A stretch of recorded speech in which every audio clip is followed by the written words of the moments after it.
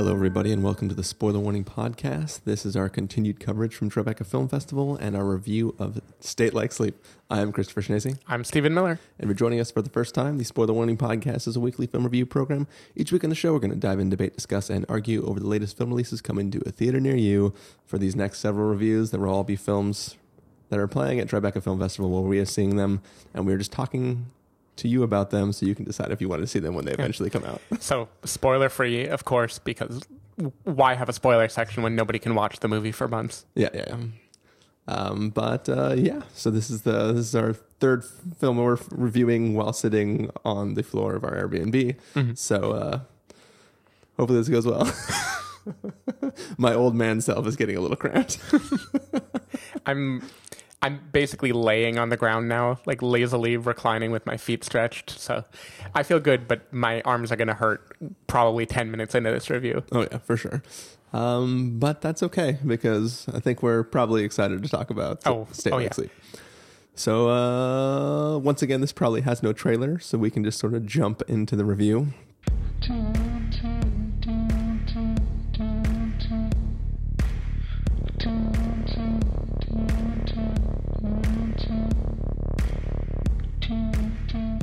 Basically, State Like Sleep is the story of a young photographer who has her husband has passed away, and after some time she is going back to she's sort of forced into going back and kind of cleaning up their shared apartment that they had, and that kind of puts her into a drive to dive in to try to figure out actually what happened towards the end of her husband's life. Stephen Miller, what did you think of State Like Sleep? So going into the festival, based on the cast alone, this was the thing I was most excited for, I believe. It stars Katherine Waterston and Michael Shannon. How much better than that can you get? Not much better. And I am happy to report that this totally matched / exceeded my expectations. I think this is a wonderful film. I think it is by far the most sure of itself and tonally consistent of the movies I've seen at Tribeca so far, even including Tully, which I liked a great deal. I just think this movie is right up my alley, right? This is a film with excellent acting. Katherine Waterston and Michael Shannon obviously can't go wrong, but they really, really outdo themselves here. Michael Shannon in particular plays against type in this movie in a way that I've never seen him do before. I'm not sure if I've ever seen him as a love interest in a movie or as like a heartfelt, average human being. And it is amazing to me how well he pulls it off here, given the whatever it is that he exudes in every other movie that is as far from lovable as you can get. Well, it is funny though, because he's, at least recently, he always has like sort of a mean streak to the characters that he's playing. Mm-hmm. At least they seem intimidating to me. So it's weird seeing him in this role. Like I almost don't feel he's against type. It's just seeing a person being very caring while looking visually like maybe threatening. Weird for me. Whatever he was doing, he nailed it. And Katherine Waterston, give her all the awards. She carries this movie. Almost every frame of this movie is centered on her face, and she's just so like wonderfully emotive. I love the way she can use just her eyes to kind of show how a character is feeling from scene to scene. And the themes of this movie. This is basically a noir film, a neon noir, if I can use the phrase that the Gemini movie kind of inspired. About grief and about processing grief and moving on and dealing with emotions and history. I just found it very, very, very moving. It has this cool ambient tone that felt very Blade Runner to me, even. It's very 80s, very seductive. Everything's brightly lit. And so the film is set in Brussels, and I've only spent one night in the city proper in Brussels. It was a very drunken night, going out from club to club. It was right after a big, scary presentation, and I just was like riding the high of it having gone well, and was just enjoying being dizzy and lost in this city that is exactly the way the movie shows it. It's a mishmash of like beautiful old architecture and new kind of seedy nightlife, and I think that is just perfect for this Nightcrawler type thing that this movie is going for. I thought it was moving. I thought it was beautifully shot. I found it gripping. I love it. It leaves like a trail of breadcrumbs of what mystery is going to unfold in this film as she kind of investigates the death of her husband. I love the way it builds and resolves those breadcrumbs in a way that didn't feel too over the top. It felt right for the movie. And yeah, I love this movie. Definitely my favorite one of the festival so far. Really? Yeah. Dang. Yeah. So I think I still liked Tully more. I think that's less about the filmmaking and more just about the story that is being told. But I think this film is very good.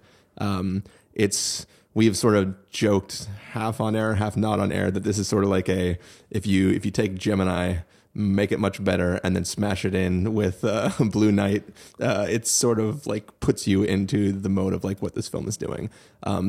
Yeah, Michael Shannon's great. He's a very small part in this film, but his moments are great. Catherine Waterston is fucking amazing in this film. So much so that like I feel weird. Like it's hard for me to rationally talk about this film because she's just such a captivating person, and like her performance in the film is really, really great and like drew me in a lot. And it was like just watching the film, I was like, I think I like this film a lot, but also I might be giving it a bump above. You're not. Okay, good. But no, I enjoyed it. I enjoyed the sort of mystery around it. It is kind of not funny. It's very interesting because there is a large time jump within the story, and this is about a woman who, up until this moment, in the story, in the current day, didn't really put too much. Like she had a very big assumption about what was going on at the time. Her and her husband were getting ready to. They're sort of in the middle of a separation when this event happened, and she sort of. If I can just assume, like character-wise, I didn't write the story, but it felt like she sort of took the events that were happening at that time and used that as a mental block to make her not concentrate on what was happening. There's this really interesting thing where the circumstance surrounding her diving back into the story relates to their shared home needing to be put on the market now. But when they go there, time has not changed from the moment of the event that happened. So like there's a bouncing back and forth between back then and now, but there's also this frozen moment in time, which is the thing that she is centered around moving forward. So it's like the time gap allows her character to make decisions in the real world outside of the event that don't feel jarring because there isn't a recency to what happened, but there's still the recency due to like this frozen state of, I don't know, there's something really interesting about what is being done in the story that made it very captivating and just like very interesting. I think that this is also one of those films where like as things are figured out, it's not just about like, oh, and now we're solving the mystery. It's like more stakes are placed on top of it as time goes on, and like surrounding characters are brought into the fold. Like the story doesn't affect these other characters, but the plot allows for them to be privy to information that suddenly adds weight to their exterior situations. It's hard to talk about, but it's funny because watching it in the moment, like for most of this film, I was thinking in my head about Inherent Vice and the way that movie built up noir, like piling on twist after twist after twist, only to lead nowhere, right? Like the twists were just there to build tension out of a thing that is inherently unknowable. Yeah. And I thought this movie was going to do that too, and without giving too much away, like it doesn't. This wraps it up in, I think, a very tidy emotional bow that is very different from what like the Pynchon stuff is going for. So you were comparing it to Blue Knight, and I definitely think this also has that theme of other people existing in your life just to kind of pass the baton, keep you alive a few more hours, take the burden off. just to who knows what will happen later, but for like that transient moment of time, two people can connect to each other. In the Q&A afterwards, the director, what was her name? Meredith Danluck. I don't feel bad about that because it's her first feature film, so I don't know that she was a known entity. Amazing debut, by the way. Yeah. But she talked about how she was inspired by Wong Kar-wai, the movie In the Mood for Love, which I don't know if you've seen. It's a really, really, really good Hong Kong movie from mid-90s, I think, early 90s. And it's about two people who are married who live next door to each other. Like, they're both one half of a married couple where the other half is clearly cheating on them. And they kind of bond over this shared feeling of having been abandoned. It's very lost in translation in that it's like a romance that isn't quite a romance, that is just happening with two people that are in a stage of their life when they can't commit it to being any more than that. Yeah. And I really liked that aspect of this movie. I think it just, I don't know, it strikes a tone that had all the right emotions for me. Yeah, I don't know. I really liked the production design of this movie, the nightclub scenes. We haven't even mentioned Luke Evans yet, who dyed his hair blonde and became like an EDM trash club owner. Yeah, let's be honest though. I mean, I think in the history of this podcast, we haven't been huge fans of Luke Evans. He's been in some stinkers. Ooh, I'm on board for this one. No. I mean, he's fine in this one. I just mean that like there's a reason we usually only mention him in a negative. Yeah, I like him here. He brings a aura of like hazy, psychedelic, druggy everything to this movie. Like the name "State Like Sleep" could be interpreted a few ways. It can be grief being a state like sleep, right? And kind of this year, you mentioned time being frozen, and I think for her character, time has frozen. Like she's never really processed what happened. The world has stood still, and she's in a haze that is a little bit like sleeping, but isn't like sleeping. You could also interpret it as being all of the like drug use that her former husband, and then in the process of this movie, her a little bit are going through, where you're just kind of gliding through the world, numbing yourself. And there's something really powerful to me about the moments in this movie toward the end where you see her thaw a little bit and open herself up to the world again. That hit me in the right place.